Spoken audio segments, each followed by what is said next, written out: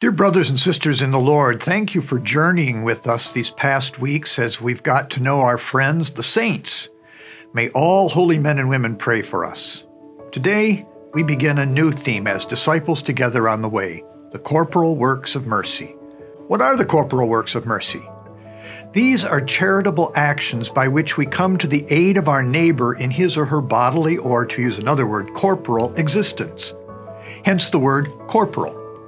These works of mercy include feeding the hungry, sheltering the homeless, clothing the naked, visiting the sick and imprisoned, and burying the dead.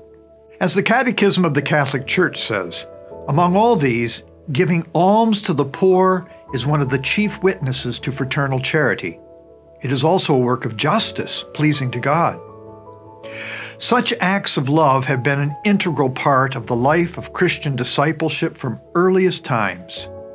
In fact, the first bishop of Jerusalem, St. James, writes this: "If a brother or sister is ill-clad and in lack of daily food, and one of you says to them, 'Go in peace, be warm and well-filled,' without giving them the things needed for the body, what does it profit? So faith by itself, if it has no works, is dead." As we approach the Feast of All Souls and the month of the Holy Souls in November, my challenge this week focuses on one of the particular corporal works of mercy, burying the dead.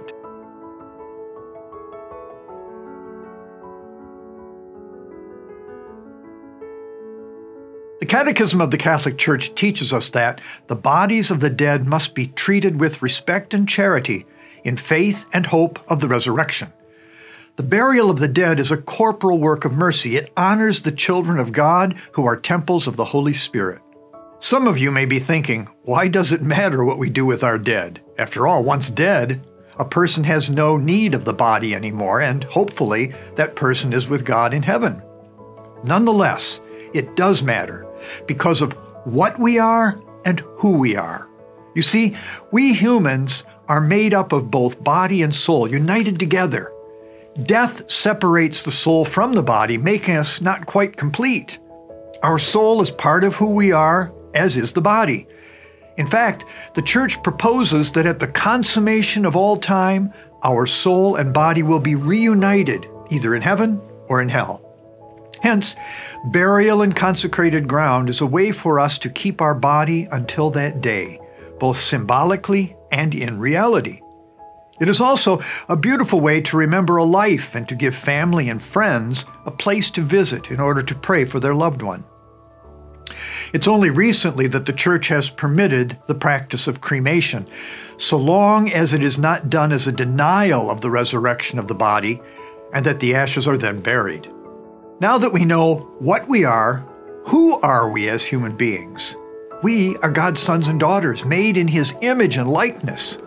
St. Paul understood this as he writes to the Corinthians about how our bodies are a temple of the Holy Spirit, that God dwells within us, and that we should honor our bodies, alive or dead. When we understand that our bodies are sacred and more than just empty vessels after we die, we can appreciate the value and necessity of burying the dead.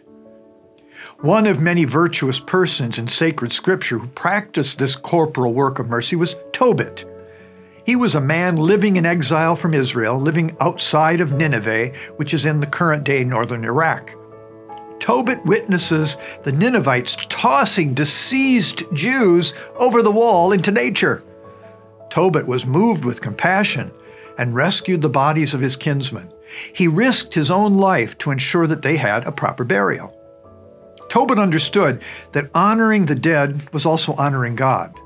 So here's my challenge for this week. Visit a cemetery. That may be a visit to a grave of a loved one, or even better, a grave that never receives a visitor or someone to pray for that soul.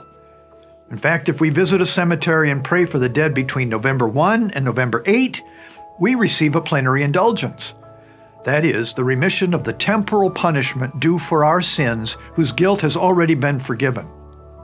Eternal rest grant unto him, O Lord, and let perpetual light shine upon him.